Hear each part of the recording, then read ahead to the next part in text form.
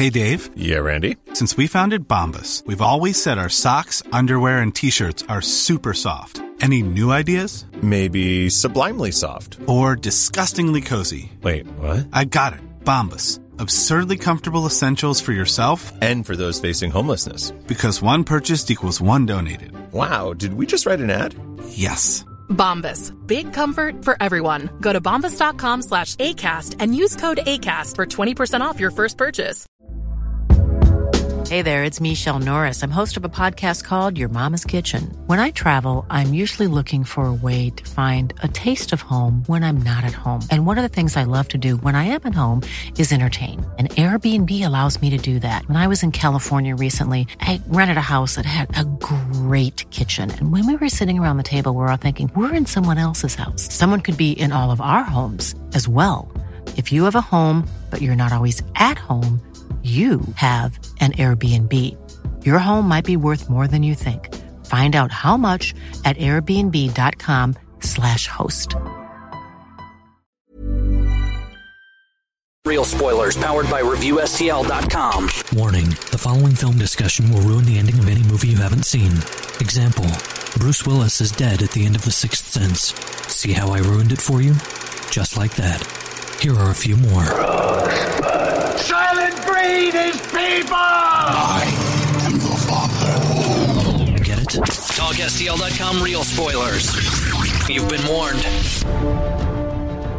Broadcasting from the lush but not lavish studios located in the basement of the O'Keefe Institute for Advanced Film Snarkitude, this is Real Spoilers, episode 344. Wait for it. Oh. The box office report. Do you remember how to do these, Kevin? And there was much rejoicing. I don't know if I'd say much. There was like a smattering? There's a moderate amount of rejoicing. I would even go not so moderate. Fine. Here's the challenge to the listeners. If you're listening to this box office report and you're excited to have one of these back, post on the group. Tell us. We'll get 3. Yeah, right. That's it. That's more than we get for movies. That's a good point. Yeah, that's a very good point. I want at least 4. So you guys tell us how excited you are. We had, what was the last one we just posted? They got some pretty good. Was it Downsizing? Had some traction on it. Yeah. There's a lot of people. Oh, there's a lot of discussion. Well, before we get off too much, we should probably go around the table and introduce ourselves. I'm Paul Harris. This is Joe. This is Kevin. And this is Tom. Paul is returning for us, which is always nice. I think he is our Alec Baldwin. Wow. I think that's the way that works. I think he's our longest returning guest. Wait a minute, I have to go yell at my daughter on the phone. She probably drunkenly. She probably deserved it. Do we have they normally do. No. Do we have that jacket ready for him? Would we have a jacket? Oh, like Dan, on SNL when you have that. The red blazer. You Yeah. got Dan was supposed to bring that and he forgot. Oh, and then he was supposed to sing a song, I think, because they usually sing when they get that. Dan's going to come back and just be like, what has happened? Why do I have so much stuff to do? It's going to be 45 minutes of him just playing catch-up. Yeah. So, shameless plugs, don't forget we're available on iTunes. You can go there, rate, review, subscribe. It helps us tremendously. People who were kind enough to join the League of Show Sharers this week. Here we go. Travis T. Witt, Jason Herndon, Julianne Jordan, Chris Magic Man, Timmy Tuzoons, Tammy Sherman Powers, Brad Hyan, Dustin at Nerds at Night Gaming, Jason Weesey, Chris James, Griffin Fox Smith, Tom Comiskey, Brent Smith, Chris Sanders, Librarian Cynthia, Lane Levanway, Musings of a Cosplay Witch. She's back. She's back. Richard Lawson and Jason Michael. Thanks, guys. And also, we should mention Jason Michael was kind enough to have me on his podcast, Atlantic SC, and we talked about The Last Jedi. If you've already listened to our discussion, ours is a lot more just...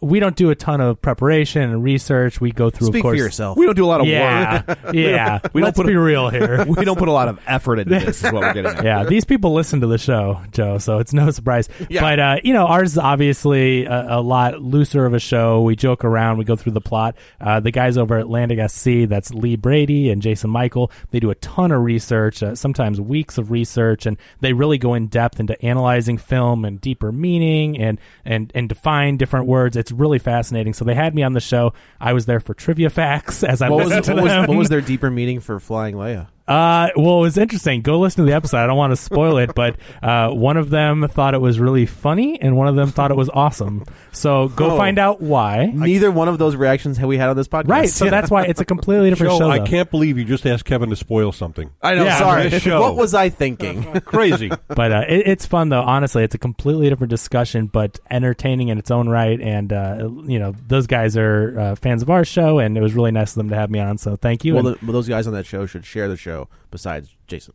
Oh, you're calling Lee out. Calling him out. Well, he doesn't. How many times have you shared his show? All the time. Do you? Nope. Okay. Then. Now, to be fair, he does live in Ireland, so I think that's called an Irish share. Is that what it is? Yeah. That's where I get my soap from. Am I supposed to be offended now? Oh, that's true. I didn't think about that. Yeah. No, because all the Italian jokes, like, we're allowed to make fun of the Irish every but once that's in a while. different, though, because that's true. All of that is true. There's no hyperboil whatsoever. Now, are you hyperbole? I like mine better. Hyperboil? I said that on purpose. Sure. Yeah. I did. Yeah, let me look up this word real quick. Hyperboil. Now, are you related to Lee since he's from Ireland? Because all the Irish are related. We probably are. We're breeders. Yeah, that's true. You are. We're breeders. Yeah. I have no lie. I have 40 first cousins. Good Lord. What? And that's so weird. Even as an Italian, I have 4. And to put that in perspective, my mother was an only child, and so the 41st cousins are entirely my dad's side. That's not combined from two sides of a family. Wow. Yeah, that's one side of a family. That's a lot of potatoes. It is. So we love our potatoes. Potato famine. That's totally real. Like if people are, if any Irish person is ever like on the news, like, well, that's offensive, us and potato. No, Nope. it's not.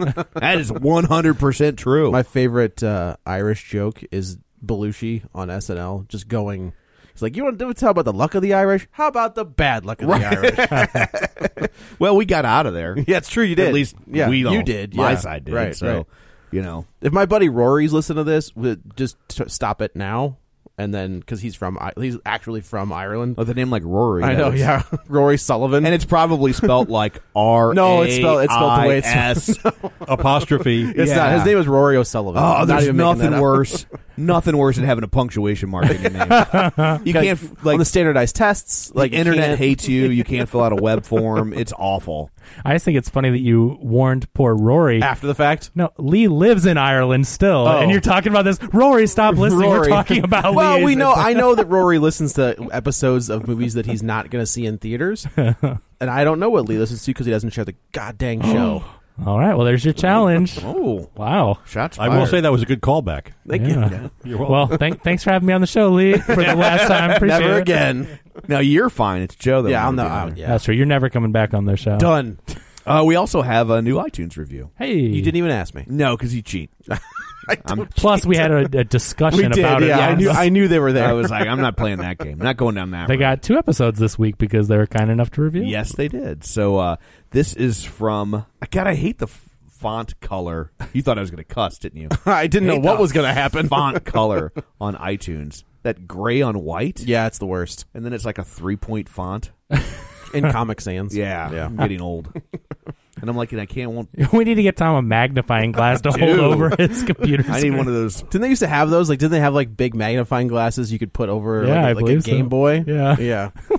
for the elderly to play Game Boy. Yeah, play some Tetris. Yes. It's so your mind doesn't go to mush. That's Because what when that they is. were kids, they were game lads. the game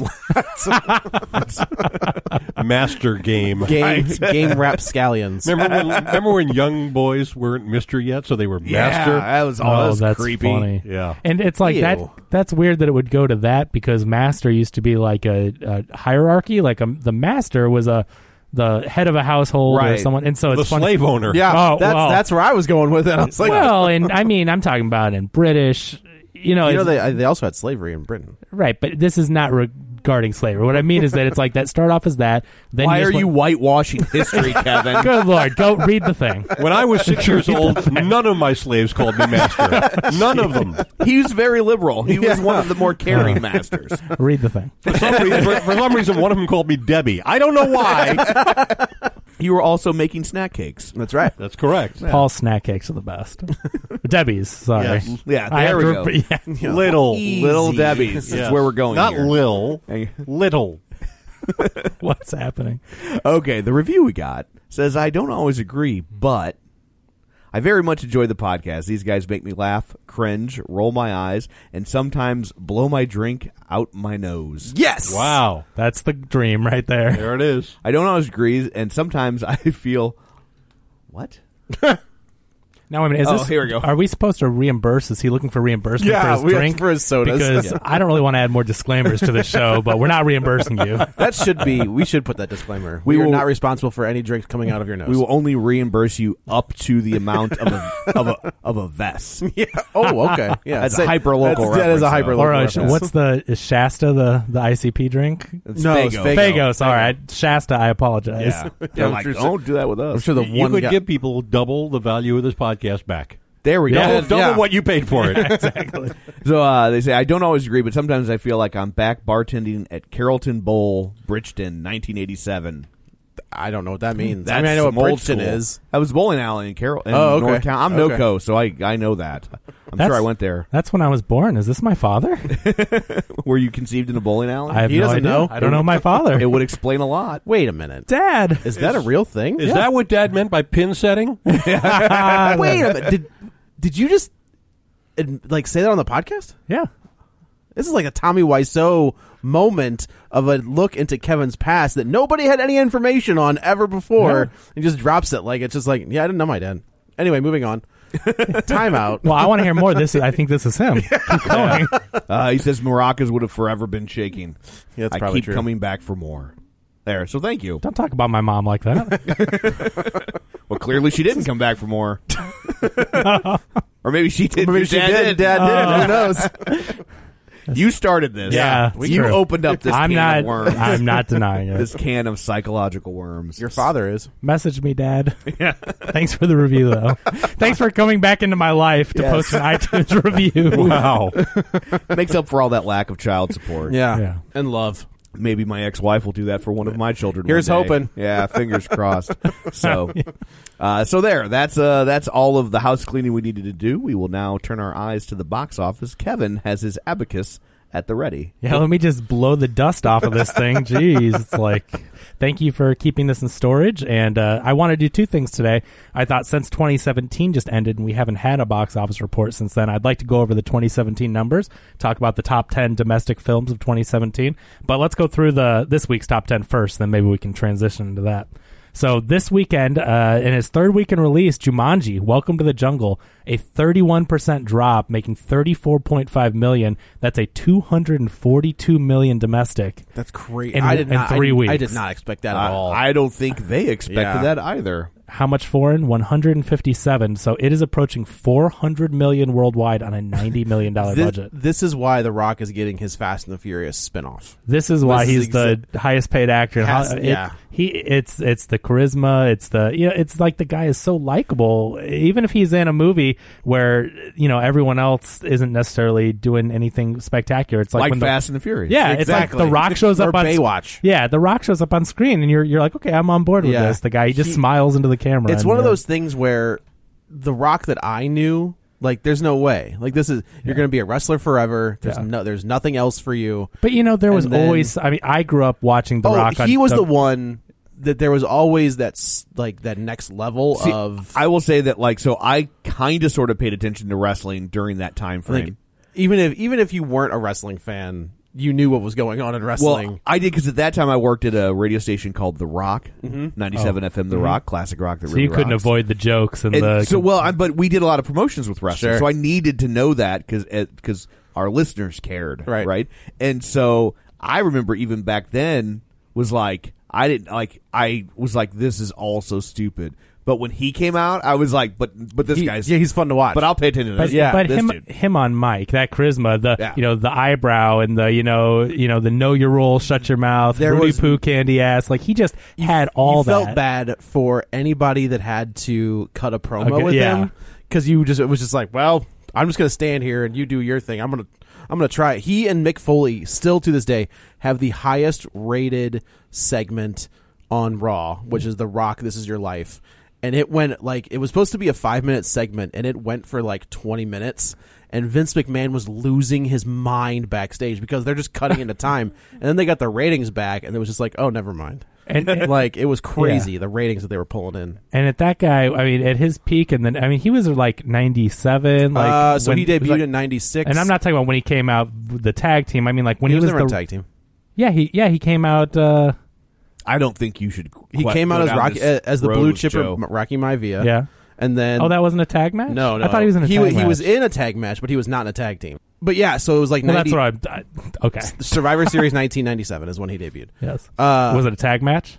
It was a yes. It was an okay. It was an 8-man tag match, but he was not in a tag. Wow, team. Pedantic about the details. Jesus. But yeah, so 97 to my point is left when he was in like 2002. I think is when he stopped being a full-time wrestler. But tag team would imply that he had a partner, so he had 3 of them, but. It was just like my ex-wife, exactly like your ex-wife. Wow, but it wasn't that number's way too low. It wasn't like he was part of the Legion of Doom. Like it was just he. Okay, but that wasn't my point. My point was when he was solo, and the millions and the crowd would erupt. That wasn't even how it started. Like so, they tried to make him like this baby, a good guy with no, he was a perfect good guy, and the crowd, like it's. To the point where they thought he doesn't really have it, and then they turned him heel. Yeah, and it was game on. Yeah, and they were just like, just say whatever you want. And he was nuts. like, okay. The reaction, it's like that guy was a star, and you knew there was something different about this guy. And it's amazing to see how he's grown. And I mentioned it briefly last episode, but when you watch his early work, the early films, it's can like see it a little bit. It's a little rough, but he still has that charisma, and you can tell he was going places. And now when you see him, I mean, he is a certified A-list movie star. Yeah, the guy has got it. He's gonna have to mess up pretty bad to lose that status. Yeah, I don't think. But that's the thing is like he's making good choices. Yeah, like there was that. There's some bad ones. Like what? Besides Bay, but I mean, like he almost has the Sam Rockwell syndrome, where like he can be in a bad movie, but he's not bad. Oh, that's probably true. Yeah. I haven't seen them all, but I just mean that it's like there are some that we don't really think about that he's been in, but the hits are. Massive phenomenal, hits. right? Yeah, oh yeah. And so this movie's doing amazing, almost $400 million in 3 weeks. So I didn't expect it. We'll see where that goes, and it deserves it. Go listen to our episode last week. Yeah, I think we all Jumanji 3. Yeah, I'm sure it will be coming. Don't worry. Number 2 is Insidious: The Last Key. Now, is this a new one? It's such a weird franchise. Well, yeah, it's a new one. It's right there. Yeah. It's like my screen says week 12, so that's why I questioned it. I thought it opened, but it says week 12. Yeah, I think it must be some kind of mistake. They wanted to make sure it got in there for awards consideration. Yeah, right. So, but that's got to be a. It's like so they killed this character in the first movie. Is it an old lady? It's Lynn Shay. I just saw an article about this. Is that Bob Shay's wife? Bob Shay, who used to run New Line. Like, Bob Shay created New Line. You got me. I don't know. Yeah. But, like, I think they killed her character in the first movie, and then the last 3, I think, were flashbacks. Wow. I think. I've only seen the first one, so I don't really know. But I haven't seen any, and I just saw this article about how the head of this horror franchise is a 70-something-year-old woman. It was Patrick Wilson, I think, in the first one. It was Patrick Wilson in 1 and 2. He turned into a 7-year-old woman? No, but they transitioned away from him. Yeah, to her. What an interesting switch. Yeah. So the movie opened to $25 million, so it's a Blumhouse special. For a little horror film. This did have a $10 million budget, but... What did the first one have, out of curiosity? The budget-wise. First one. So let's see. Going down to chapter 2. Back to 2011. Insidious opened opening weekend $13 million on a $1.5 million budget. It ended up with $54 million domestic and $43 million foreign. Yeah. On a 1.5. That's I saw. I forget what it was for, but I saw like a poster for a movie, a Blumhouse movie the other day, and Blumhouse was almost as big as the title. Oh, really? And I just thought it was interesting that like they've become a brand name synonymous with quality to the average film goer enough that they're putting their name big. I wonder, like I wonder if it's going to get to a point where it's like they become like Quentin Tarantino presents, like where they're not like. I wonder if there's a way to differentiate between their blockbusters and then. Oh, that's right. There is Tilt. BH Tilt. Yeah, that's right. That's right. That's like the ones that are just like, we don't really know about this. Happy Death Day, I think, was I think the analogy isn't Quentin Tarantino, but Roger Corman. That's good. Yeah, that could be. That's very true. Says he never lost a buck. I right? believe it. I mean, when you put $25 in a movie, you know. Yeah. So anyway, big opening for that one. So if you put $100 million into a movie and you lose $1, you never notice. You put $25 in, you lose $1, you notice it. Yeah. So good for Insidious. We'll see. You said it's a fourth one. You think it's like the fourth a third one, prequel or something like that? Interesting. I'm sorry. I think 1 and 2 are like the same time period. Okay. Like it's because Patrick Wilson's in both of them, and then 3 and 4 I think are flashbacks. Gotcha. Okay. Well, we'll see where that one goes, but not a bad opening. Number 3, Star Wars: The Last Jedi, making a few bucks, $24 million in week 4. What is that? Have you guys talked about that at all? No, we skipped it. Is it like a remake of Return of the Jedi? We're waiting for the VOD. Some indie movie? I didn't see it. Yeah, who knows? I think $5.72. Oh no, wait, $572,900,000, and that's just domestic. So it crossed the $1 billion mark, I believe, last week. 573.4, and so it is up to $1.12 billion on an undisclosed budget. Is that the fastest these movies have gotten to $1 billion? Like I don't how fast think did so. Force Awakens go? I think Force Awakens got there Did faster. it? Okay. I feel like and that's if, really and fast. And if you believe the Drudge Report, and why wouldn't you? The movie's a huge failure. Yeah. What? I get. All Drudge Report talks about is like how this movie's tanking, and it's Hold on, what? It's so weird. I don't know what constitutes a tank when you do $1 billion. I mean, it's not doing quite what Force Awakens did, but Force Awakens had Han Solo. Yeah, do you think that was a draw? And it was the absolutely return. It was the first after and the a prequels. 30-year build-up. Yeah, that's true. Yeah. Okay. So, but this one, so compared to Force Awakens had made $651 million in 2 weeks. Okay. So this one is in week 4 and has made less than that, but it's pretty close. Yeah, the numbers are still huge. So there's a lot that factors into that one. But I think Drudge is right. This is killing the whole franchise. There won't be any more of these movies. That's for sure. They're done. They're just taking the toys off the shelf, not even putting them in the clearance bins. Right. No, they're just taking them off. They're taking them off the shelf, and if you go there, there's just a note apologizing. It's like really sorry. We're really sorry we did this to you. So Disney's owned Lucasfilm for like 4 years, I think. I think the deal was 2013. Okay. And they've made $4 billion back. Sweet. What did they pay? Did they pay $4 billion for Marvel as well? Yeah. Okay. They paid 4 for both. Okay. So and then like $62 billion for Fox. No, it was like 56. 56 well, and some change. There's a debt there that they didn't. Oh, they is that took right? on. Okay. So they Okay. paid 60 something. They got a deal because they took on like 12 in debt. Okay. Whatever. But it's like a $63 million. What you got? $100 million in debt? Not a problem. Yeah. Don't even worry about it. I know it's We're gonna go put out a Star Wars movie and take care of that real quick. I know it sounds counterintuitive, but Fox is worth more. I would agree. Fox has 50, 60 years of catalog, and I just realized, and they get Avatar. well, they get Aliens and Predator. So like Dark Yeah, and they Horse, get Avatar, Dark Horse, but Dark Horse Comics, like their main books were Star Wars, Aliens, and Predator, and now they've lost all 3. Yeah. All they've got now is Hellboy. Like that's about it. They've got some other Mignola stuff, Well, but just wait for the bank statements to clear on this Fox deal, and just wait. that doesn't count. That doesn't help Dark Horse at all.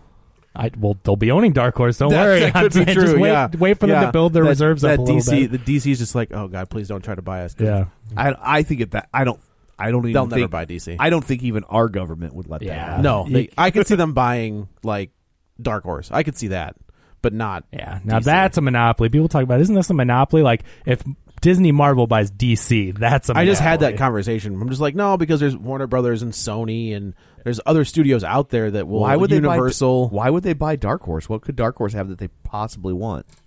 You just said all they have is Hellboy, right? I mean, they've become like the Predator, Star Wars, and Alien stuff.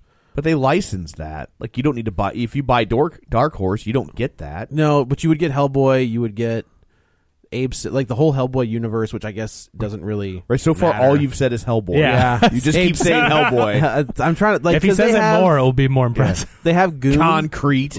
That is Dark Horse. That was but Dark Horse. the Nobody Goon. cares. There was almost that Goon movie. Did you ever see that test footage? No. So Fincher was going to do an animated Goon with Clancy Brown as the voice. Yeah, I saw that. And Paul Giamatti as his little buddy, and it never got. I completely forgot about that. Yeah, there was a proof of concept. I was like, let's do this, and that never happened. But yeah, they don't really have any. The big one that Disney, like if Disney bought Image, that would be on another level. Yeah. Like that would be bad for anybody else. But Dark Horse doesn't really have anything. Well, I think they've got enough to keep them busy for at least a couple of years, yeah. so we'll wait for them to make that money back. But anyway, so yeah, Star Wars Last Jedi, we're talking about over $1.1 billion in 4 weeks. And almost none of that is China money. Because China... Did they not release it? They did, but China doesn't care. Oh. Huh.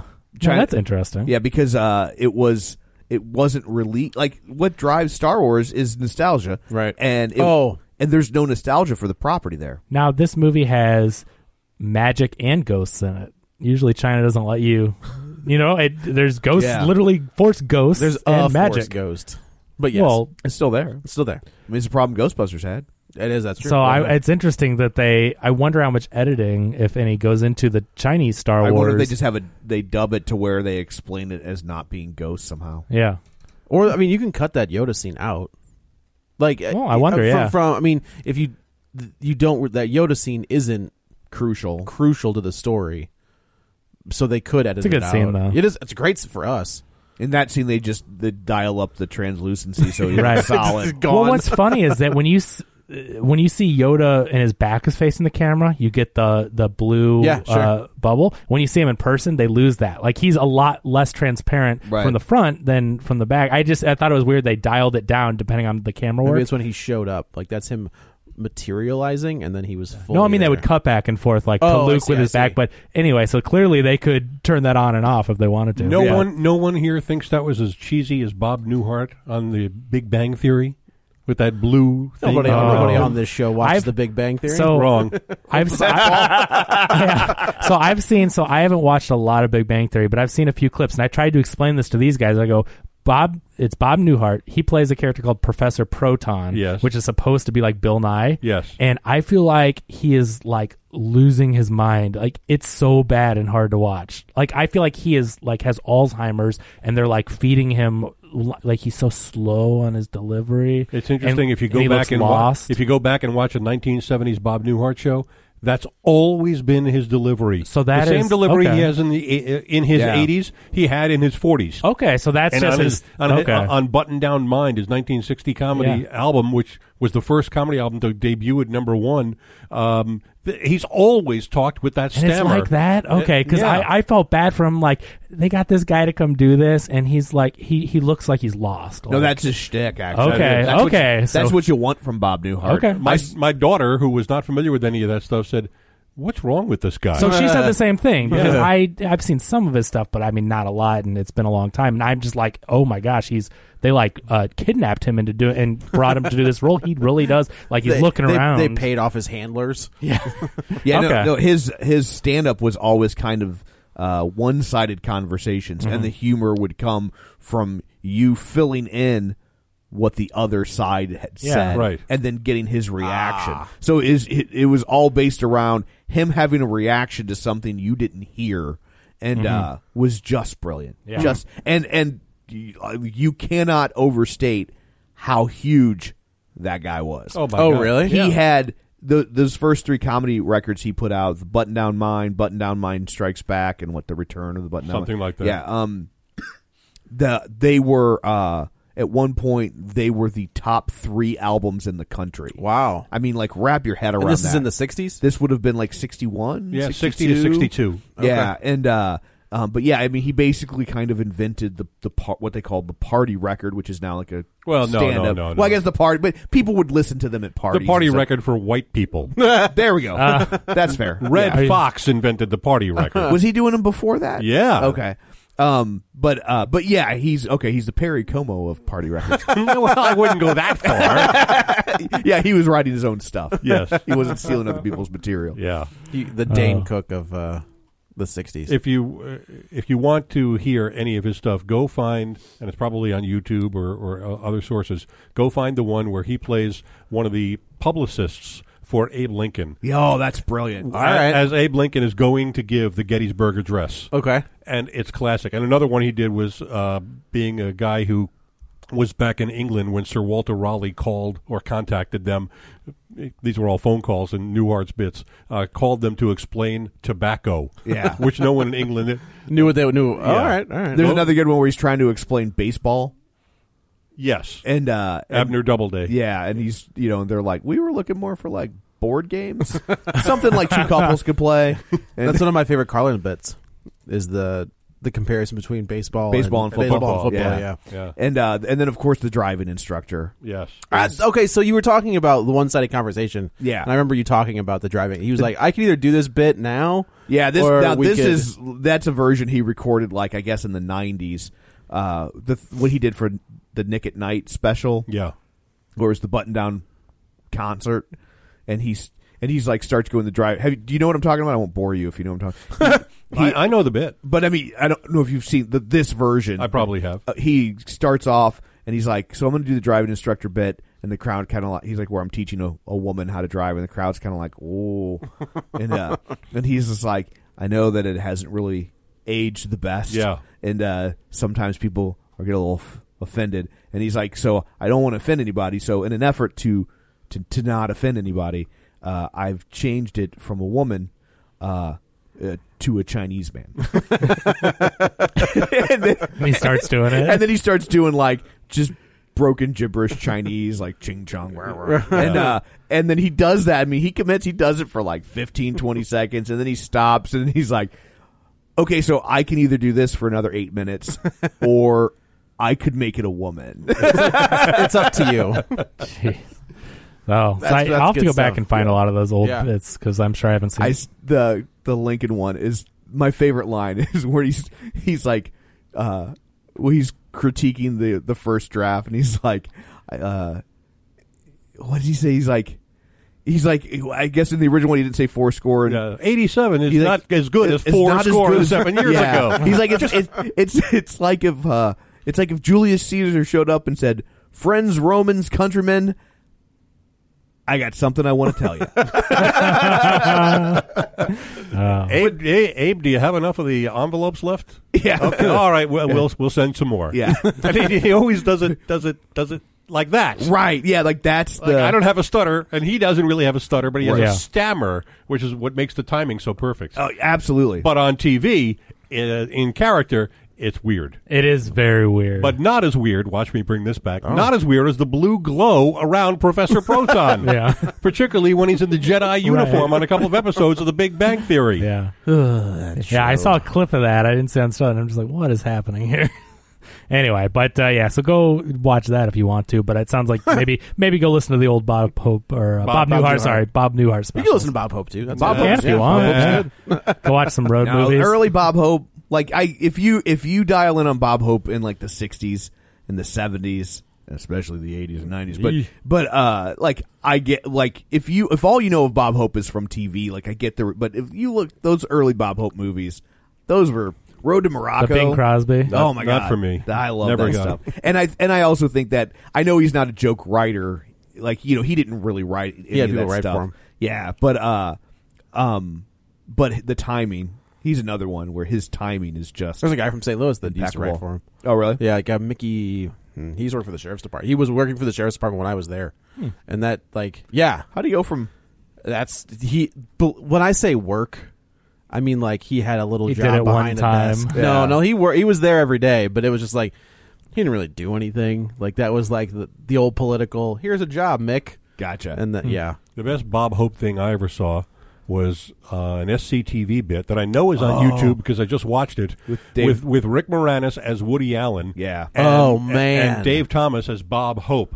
And Woody Allen is watching Bob Hope movie at the beginning, just like at the beginning of I'll Play It Again, Sam, where he's watching a Newhart Casablanca, a Bogart movie, not Newhart, Bogart movie, and he's walking out of there and he starts acting like him. Well, in this parody, he starts acting like Bob Hope and decides he's going to write a movie for Bob Hope, and the two of them together, the impressions are 100% right, just perfect, yeah, and the timing between them and the writing. It's a skit that was so long it went past a commercial break and came back another segment. I mean, it was almost like a 30-minute sketch. It just kept going, but it was great. And Woody Allen is like, I mean, if once you know it, you really can't unsee it. Oh, but like you mean Moranis' impression of him? No, Woody Allen. If you watch a Woody Allen comedies, he is completely impersonating Bob Hope. Yeah, in the early really? ones. The early ones. He is especially like the one where it's just blatant is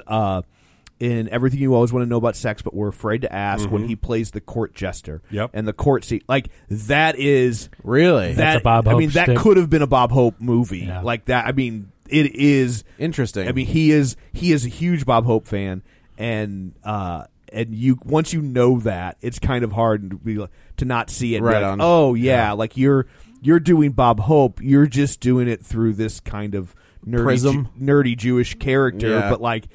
If you could sound like Bob Hope, you would be doing that right now. You just can't. There's a scene in the parody where Rick Moranis, as Woody Allen, breaks the fourth wall and starts talking to the camera, and Dave Thomas as Bob Hope says, "What are you doing? Talking to the camera? Wait a second, that's my shtick." Yeah, oh, that's funny. Well, as soon as I you just picked up Strange Brew. Nice. I love Strange Brew. As soon as you said Rick Moranis is Woody Allen, like that's a perfect fit right there. Yeah. I could see that. And when you see it, you actually, after a few minutes, you stop realizing it's Moranis and Thomas. They are so perfect. So good. That's awesome. Yeah. I'll check It that may out. be among the best impressions I've ever seen of anybody. Nice. Especially because Thomas is doing like later era Low-key Palm Bob Springs Hope. Bob Hope. Yeah, he's not doing like Bob Hope from the 40s. Right. He's doing Bob Hope from the 70s, and it's always interesting. Like when you see somebody do like a Jerry Lewis, but they do a Jerry Lewis from the 80s, not the Hey Lady Jerry Lewis. yeah. Like you don't Like see telethon J. Lewis. right. I just saw a video clip of the like knockoff Jerry Lewis, like the duo, like the Martin and Lewis. There was a movie where he actually sued the guy. Papillo. It's like something Papillo, and they it's a weird. The name sounds nothing like Lewis and Martin. and the movie is it's like Bela Lugosi meets a Brooklyn gorilla. Yes, is the movie you're talking about. Yeah, and it's like what is it? The guy is doing The dude Jerry Lewis's looks and sounds. It's like Sammy Papillo or something like that. He looks and sounds just like Jerry Lewis. The haircut, the outfit, and he's like going. It's like Hey Lady. It's like the way he talks. And they found a guy that looks like Dean Martin, and then Jerry Lewis ended up suing him, and it was like, and then he actually ended up working for Jerry Lewis. They would do, because when they would do the Colgate Comedy Hour, it was live, and he like sometimes he needed like doubles or he had to be from, and they would use him as like a stand-in. no kidding. Really? But that's a funny story. But yeah, it's I think it's like Sammy, Petrillo. That sounds right. Yeah. When I saw that, I'm like, "Are you kidding me? This guy just like stole his entire." They act. did that with Bruce Lee. Like after Bruce Lee died, if you go back, there are a bunch of movies where it's not L.E. Like so, Bruce L.E. It was like L.E.I.G. L.I.L.E.I. And there were guys that like sort of had a similar build and would wear similar pants and a similar haircut. And like I remember as a kid, like Blockbuster had rows and rows of martial arts movies, and I was like, yeah, let's do it. And I wasn't paying attention up to the name, but I was like, oh, that guy, all right, Bruce Lee movie, sweet. And I grab it, and I was like, wait a minute. That's not Bruce Lee. They did one where there's a guy that looks like Bruce Lee on the cover, and when you go home and put it in your VCR, there was just somebody being like, "You're a racist." Gotcha. Yeah. Try to get your money back and explain this one. Mm-hmm. I thought it was Bruce Lee. Yeah. Sorry. So, continuing on the box office, so Star Wars made all the money. Number 4, The Greatest Showman. So, if you've read any discussion on the League of Show Shares, that's no surprise that I love this movie. It's one of my favorites from 2017. If you're a fan of musicals, it's the same guys, Pasek and Paul, that wrote the music for La La Land, which I know can be, hit or miss for some people, but really good songs. It's got like 11 songs on the soundtrack. They're all good. It's a lighthearted, like feel-good movie. It's not a biopic of Barnum. So like the controversy around it is P.T. Barnum was like pro-slavery and animal abuse and all that. Like the movie doesn't touch on that stuff, but it also is inspired by the man. It's not a biopic. Right. And it's, if you read the history of P.T. Barnum, the stuff that happens in the movie, I would say like 80% of the stuff is not based on real. They used him as a vehicle to drive this point of humanity and accepting people, and it's just a fun movie. So like, don't look at it for the truth of Barnum, but just go to have a fun with a modern musical. And I'm glad to see it doing well, because in week 2 it actually broke a record for the highest increase for a movie in over 3,000 screens. It had a 73% increase. That's insane. It opened to something like $9 million, so it had an abysmal opening on an $80 million budget, and then made a 73% increase in week 2. Now in week 3, it took a 9% drop from that 73% increase. So this week, the greatest. Does he stab anybody in the face with claws? No, they edited that out for the rating. Yeah, I'm out. Yeah. Well, you're not a musical guy. Some people said, like, are you going to review The Greatest Showman? And people are asking about it. And I'm like, Joe doesn't like musicals, so like there's one of 3 that would just it's not worth it. But I'm like, if you like, it's worth doing it just to make you sit through a musical. You would not. Like, you find somebody. But I'm like, if you like musicals, first of all, if you enjoyed La La Land, you'll like this. But the thing that makes me the most excited about it is, like, last year we got La La Land, this year The Greatest Showman, which in my mind are good musicals. The year before that was Into the Woods. That I wasn't especially like the live roundabout theater. It was a musical though. No, I'm talking about original musicals. Oh, I see. Like, I see. so yeah, you don't get a lot of screen original musicals. 2 years in a row to get these original musicals that are, doing really well, La La Land critically, Showman with fans. It's like, I want to see more of that. So when I saw this one's opening, I was like, oh, come on. Like, I want them to keep making these. Right. And so, but this shows you that, like, people, not that many saw it the first week, but then they told everybody how good it was. I want to go see it just because I want to encourage them to make more movies about people that hurt elephants. Oh, is that why? Okay. I just like, the elephants have been getting a free ride. Yeah. For way too long. It's time. It's time. It's time. Yeah. Like, the elephants need to just dial it down. Right. You're not so damn special. No, you're not cool. Right. Yeah. Kevin, you like this movie a lot more than I did. Yeah.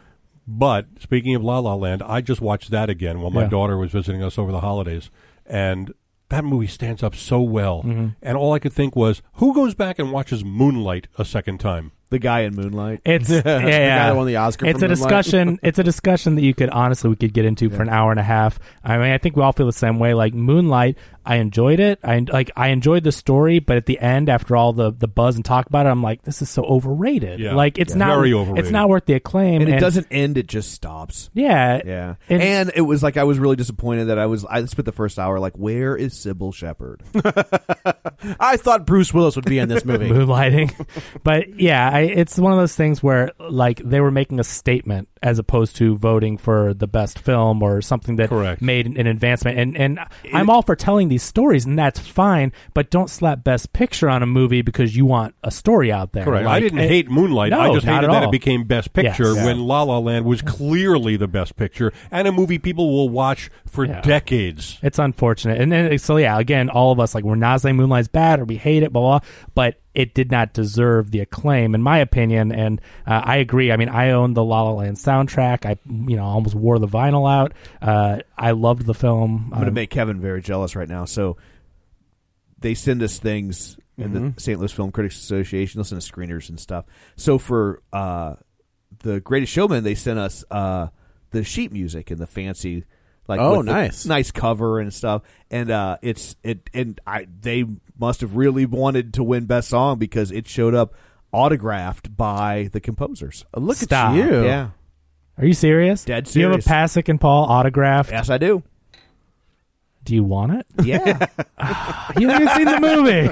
So it's been out for 3 weeks. But yeah, I've seen it 4 times in theaters. Wow. I took my wife to see it for date night. They have a special program right now with, on your 5th screening, you get a restraining order. Is that right? Yeah. Autographed by Pascal and Martin or whatever. Sammy Petrillo. But no, just real quick. So I took Katie to go see it, and for a date night on Friday, I had seen it during the week, took her on date night to see it. Instantly, she said, this is my favorite movie of all time.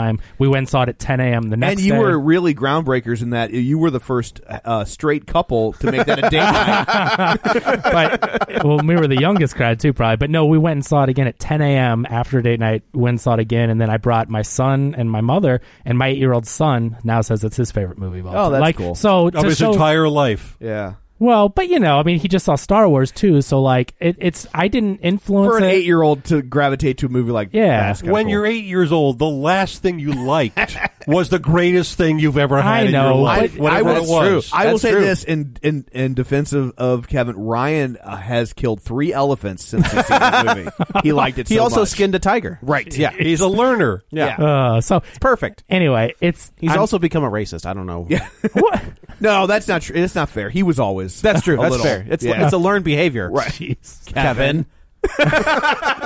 Anyway, so yeah. So anyway, The Greatest Showman. We did not practice. No, it's amazing.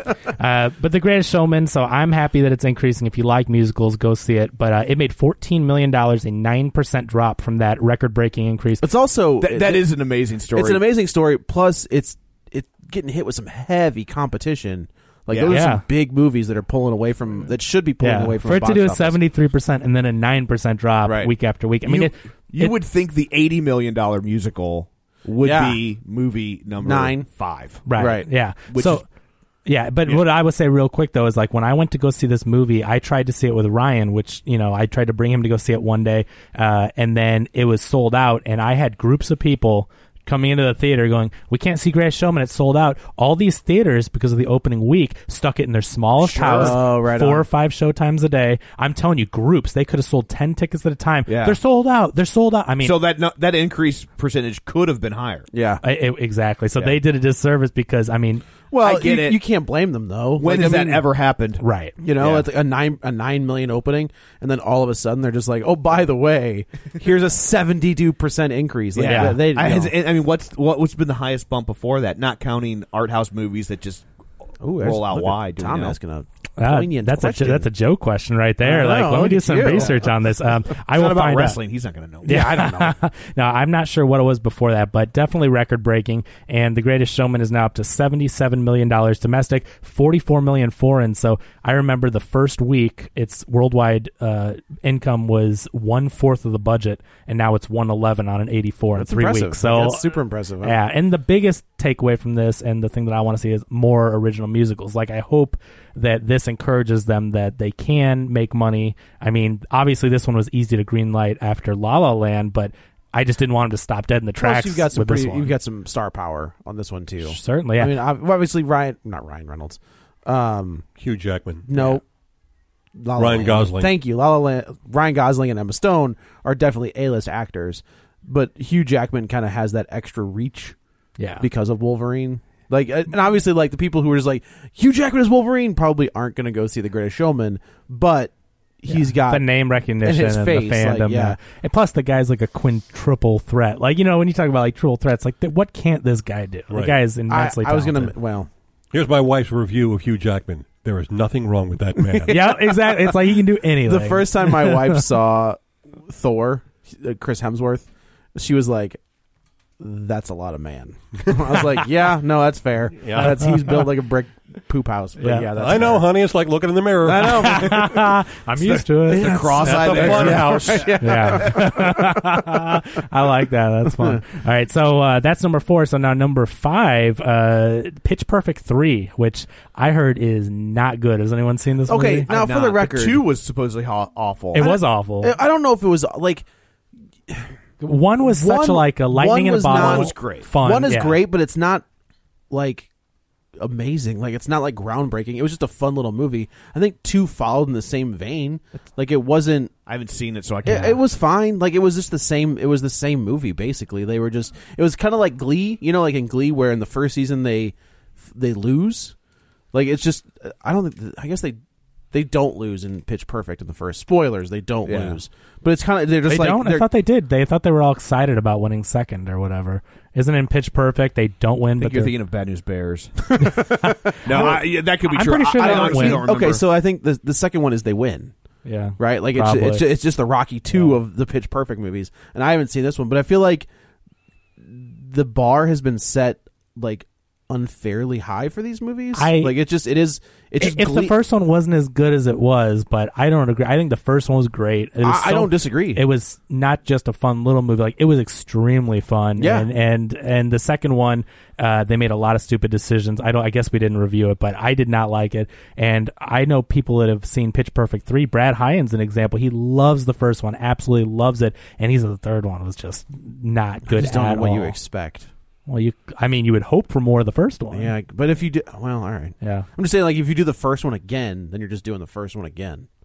You know what I mean? I just think it's just like a retread. You just have to jump through logistical hoops to justify why these girls are coming back. I agree. 30 and still. Yeah. And it's like with that still in college. The second one of the stupidest things I thought they did with it was at the very end they set it up so that only one girl, which was the new girl, Haley Steinfeld. Yeah. One girl was on the team or whatever this is. So it's like you have this amazing cast of the first one and you love these characters. At the end of the second one, they all leave and leave one new character. Well, my guess would be because they didn't think they were going to get them all back for a third one, so they were trying to set up a third one where new people, where all new people, or they would just do a cheap direct-to-video knockoff, like Glee. Like American Pie or something. Yeah. And I get it, but it's like they made the movie, and so clearly they keep getting them back. I think so Elizabeth Banks directed this one. She directed the second one. She did the second one as well. Okay, so I think that's why they got him back. It's like this is them doing her a favor. Well, I also think they realize like this franchise. I think they realized like what I was thinking. Like this is stupid to get rid of everybody but the new character, and like you got to get them back. Well, if you want to keep it as a major movie, but if you want to spin off into a VOD you don't type of thing, you got it. Then it makes sense. You can't afford to pay Anna Kendrick. Right. That's Pitch Perfect 4 apparently, but this week it made $10 million, a 39% drop. So is this wasn't opening week, right? This is like second week. I believe this is. I think it opened Christmas. Okay, I think the numbers are a little wonky on this, but I'm showing $10 million on this one. No, sorry, let's go to this. Box Office Mojo has $79 million domestic, 30 foreign, which is 109 on a 45. That's so all right. That's more than I thought. And I'm sure they sell a lot of soundtracks. Yeah, that's true. So that maybe not doing so bad, but yeah, I've heard as far as the film goes, it's not very good. Right. So it's doing okay. It's certainly not doing what they thought it was going to do. Right. And the second one, even though it got lambasted by critics, made a ton of money. Yeah, that's true. Exactly. Number 6, Ferdinand. So that is the John Cena trying to be The Rock. Stardom. That's not going to happen. Yeah. That's not going to be Every a thing. time I see him, like that new Blockers movie. Yeah, that looks awful. I'm just like, can we stop doing this? Like, he's not The Rock. Like John Cena's great in his cameos as the drug dealer, as the gay boyfriend, like as Amy Schumer's boyfriend. Yeah, where he's gay. Have you seen the outtakes for that? No. I think they are funny. Phenomenal. Yeah, like to his credit, it's all ad libbed, and she can't keep a straight face because A, he's on top of her, but B, like he's really funny. Like, naturally funny. Oh. Yeah. They should do more of that. But the thing is, like, you know why it's funny? Because it's ironic. It's like, it's John Cena doing something like, that's so weird, right? But, like, for him to be a lead in a film and try to play a character, which isn't just ironic John Cena, it just doesn't work. And Is he the dad in that movie? He's one of the dads, yeah. Okay. Is it called Cockblockers? It's a picture of a rooster, and it says Blockers. Okay. I saw that poster, and I was like, what is that? Yeah. Okay. Rooster Blockers? Yeah, Rooster Blockers. That's what it's called. Rooster Booster. So, but I've heard, Ferdinand actually got pretty good reviews. Has anyone seen it? I have not. I heard is it a Blue Sky? I think it is Blue Sky. It's getting good reviews though. It's but it was number 6 this week. Thank you, Raul Julia. 7.9 million was a 30% drop from that. It's besides Star Wars, which is a 4 quadrant. This is pretty much the kids' movie right now, and it has made $70 million domestic. I would argue Jumanji is the kids' movie right now. Well, that's true, but I think that also appeals to everybody. Like this is more like the young, like just kid. Yeah. But 80 million overseas, so it's made over 150 million on a 111 million. Certainly not doing. Talk about rough competition. Jumanji and Star Wars stealing them away, certainly. But I heard it's pretty good, so I'll probably check it out at some point. But the movie of the week, this is one where I'm surprised. I don't know about you guys, but I'm just surprised it opened so low. Molly's Game coming in with 6.8 million estimated the first weekend wide release, so it is up to 14 million domestic, no money overseas, and I don't have a budget on it. I just thought I was expecting a little bit of a bigger opening on this one. Given what it was going again. Same problem. Given what it's going up against, this is about where I thought this was going to be. There's so much out right now. There's a lot out, and it doesn't seem to be breaking out of the pack. No, from an awards which favorite standpoint, right? Yeah, right. Plus, We'll get into half it. the country wouldn't leave their house because of the weather. That's also true. Yeah, that's very true. So we'll get into that one next time. Number 8, Darkest Hour. Gary Oldman, give me an Oscar. $6 million is a 9% increase. So that one is seeing, a little more success, wider release. Is this the Christopher Plummer one? No, What's this that is one? Darkest Hour is Gary Churchill. Oldman as Winston Churchill. Okay. So that one has 28 million domestic, so increasing slightly week to week, 5.4 overseas, so it's around $30 million. I haven't seen that one either. Anybody? Yes. Is it good? Yes. Yeah, I've heard great things. Oldman is unbelievable. Oh, good. And it's not just the makeup that makes him unbelievable. His performances. It's his performance. I'm glad because, we've talked about this. Gary Oldman's made some weird movies lately where, he's a bad guy in Planet of the Apes, that's like in a different movie. And, it's like the guy is I such... liked him in Planet of the Apes. It just seemed like he was it was weird the way he played it up. And I've seen him in a lot of strange roles lately. And it's like, I want to see Gary Oldman, like amazing actor Gary Oldman. And so I'm looking forward to this one. Yeah, it's really good. Awesome. That's good to hear. Coming in at number 9, Coco. Like, wow. Yeah, with the holidays, I guess families still going in droves to see that. A 20% drop in week 7 with $6 million. Coco is at $192.5 million domestic, overseas $367 million. So we're up there around. Can't be happy with that. I'm kidding. I was like, what? We're up there around 575, getting close to $600 million on an undisclosed budget. But yeah, and the movie's great. We talked about that. Every dollar of it. Yeah, listen to the podcast. Go see the movie if you haven't. Fantastic. So we'll see. I guess the big thing is what's going to get best song. That's the question. Oh. So The Greatest Showman's up there. Coco's up there. I think Coco's going to win. I don't think Greatest Showman will be that. I can say I think Coco's going to win too because I haven't seen The Greatest Showman. But I love the song. It's a bold stance. Thank you. Yeah. You think Remember Me is the song that gets it? Yeah. Yeah. Yeah, I think so. I love the Greatest Showman soundtrack's been on repeat. I love all those songs. So I think like This Is Me is, an anthem. It's a song that voters would gravitate to. It's about embracing the differences and humanity and everybody regardless of their look, their shapes, their sizes. But I think Remember Me is a shoo-in, so that's my guess anyway. It's weird. You have the Greatest Showman soundtrack on repeat. I have the new Foo Fighters albums on repeat. Yep. I've been listening to the new Monkees box set. Oh yeah, how is it? It's the Monkees. That's fair. That's right. Did you hear him say what The he Monkees, was listening to? I don't know. If you... Is it new stuff or is it remastered it's stuff? Their second album, like in a deluxe edition. Oh, with right all on. sorts of. Oh, good. You got Tom talking about the Monkees. Well, I got to Hey, we wait gotta on cut every once this in a out. while. We did 30 minutes on Yeah. West. Yeah, right. Yeah, it's only fair. I should have known better than to make I went to make a quick wrestling reference. That wasn't and going to happen. My Especially mistake. when you Well, make a we've- wrong reference. We've only done 350 of these. You should. There's no reason you would know that by now. Yeah. And I'm sorry, but that's debatable if I made the wrong reference when he debuted in a tag No, match. you And I said he you said tag was. You said he team. was in a tag. He was in a tag team. He was wow, not. That's okay. And I would just like some credit for my restraint and not. I will say- not making an ex-wife joke when we were talking about tag, Tag teams. Right? Like that's. There it is. Yeah. And to round out the top 10 is so just barely edging out our favorite film of the year, Shape of Water. Ugh. Number 10 is All the Money in the World, $3.5 million, a What was 37. that? That's the Christopher Plummer. Plummer. Oh, okay. J. Paul Getty, yeah. Right on. And apparently they named it that ironically. Yeah. When you call a big guy tiny.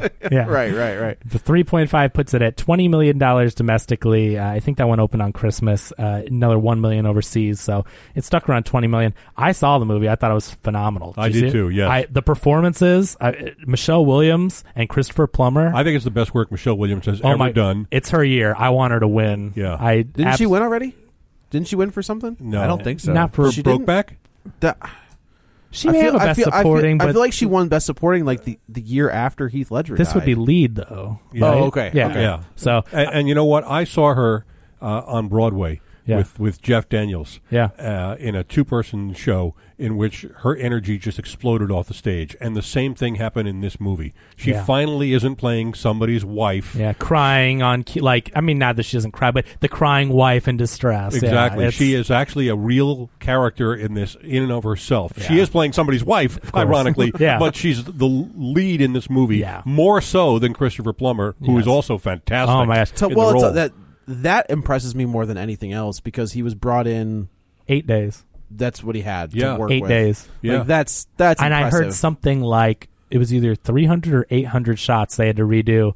They did it and I mean his part was 8 days. I will say, so watching the movie, aside from the brilliant performances, Plummer and Williams never been better. Amazing. Mark Wahlberg's good too, but the other two Does he steal talk the with show. a Boston accent, even though it's not set in Boston? No, he's actually pretty good. He's really good though in it too.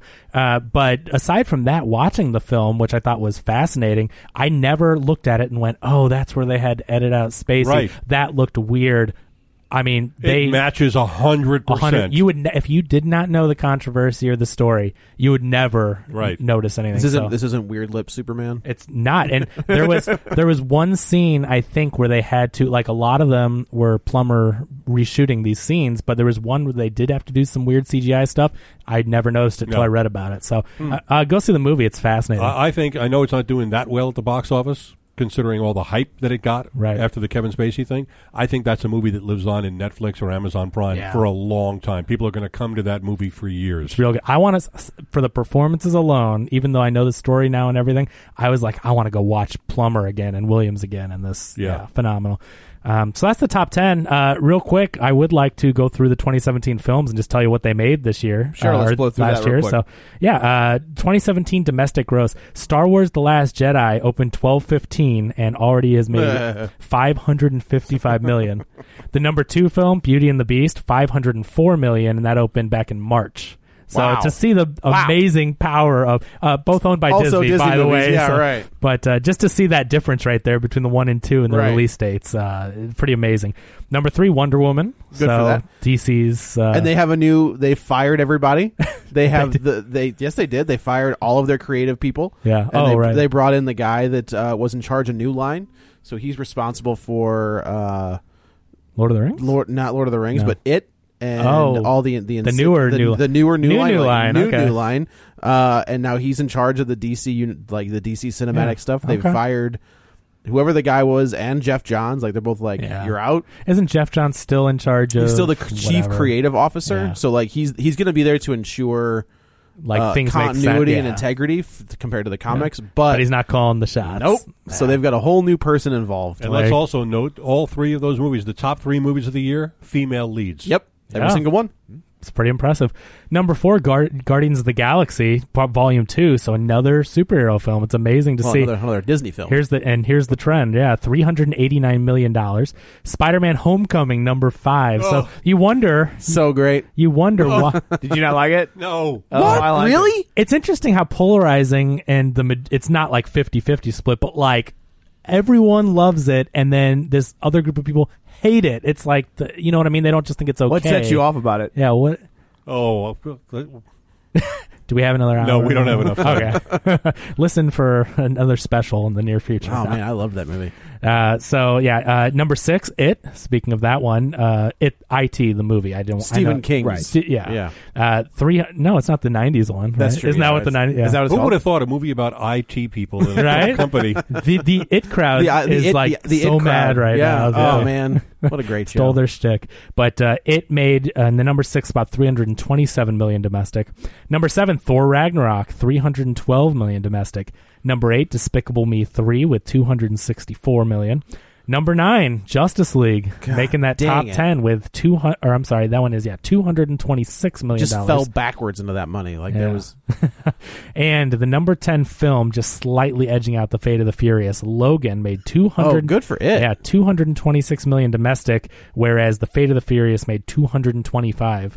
And that just edging out Jumanji, another December release. Jumanji at number 12 with $219. Also, yeah, that's impressive. Yeah. So by the time it's all said and done, it'll crack It should crack. the total for year movies. Yeah. So so an interesting year when you look at like Paul had mentioned, female lead in the top 3, and then it's just superhero movies. I mean, that's what we're getting. That's where the money's going. Those are the new blockbusters. And you wonder why we're getting 10 a year. I'm interested to see. Well, we're not though. Like they're going to slow down. So you've only got Ant-Man and Wasp, Black Panther, and Avengers, and Aquaman, and that's it.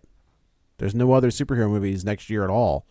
Granted, there's no DC. Aquaman, yeah. But they're not doing. Like Flash has been pushed back to who knows when. I think they're going to retool that whole thing now that They've got the new guy in charge. They should. Yeah. But yeah, like they're taking a break from the superhero movies. Well, they need to. Oh yeah, you can't pump those out. Yeah. I think they've got enough money to float them for a year. I think Black Panther is going to be massive. Yeah, that's going to be huge. If the buzz around, it's right. Yeah. Mm-hmm. So that is the extended box office. Awesome. Well, thank you, Kevin. You're welcome. So I guess that's it for this episode. Let's go around the table and everyone can say where to find them. I'm Paul Harris on the Twitter thing at Paul Harris Show. And this is Joe. You can follow me on Twitter at Joey Butts, BUTTS21. This is Kevin. Follow me on Twitter at Kevin R. Brackett. And this is Tom. You can follow me on Twitter at Roger Kubert or on Facebook at Facebook.com/Tom O'Keefe. If you would like to continue the conversation online, you can find us at Facebook.com/Real Spoilers or on Twitter at Real Spoilers or at our website, realspoilers.com. While you're on your internet, you should go to iTunes, rate, review, subscribe.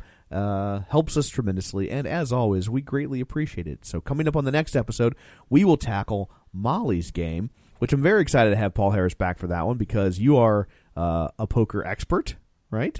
Can I call you that? I play poker. Aficionado.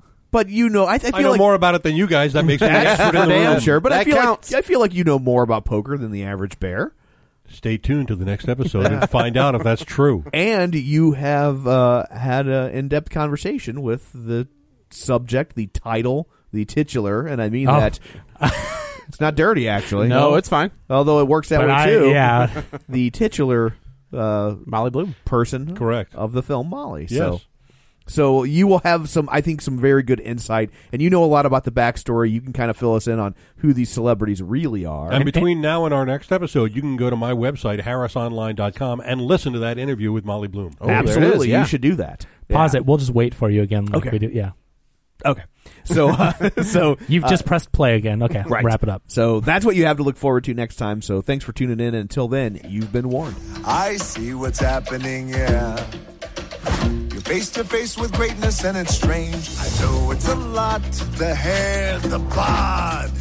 When you're staring at a demigod, what can I say except you're welcome? For the tides, the sun, the sky. Hey, it's okay, you're welcome. I'm just an ordinary demigod. Even when we're on a budget, we still deserve nice things. Quince is a place to scoop up stunning high-end goods for 50 to 80% less than similar brands. They have buttery soft cashmere sweaters starting at $50, luxurious Italian leather bags, and so much more. Plus, Quince only works with factories that use safe, ethical, and responsible manufacturing. Get the high-end goods you'll love without the high price tag with Quince. Go to quince.com/style for free shipping and 365-day returns.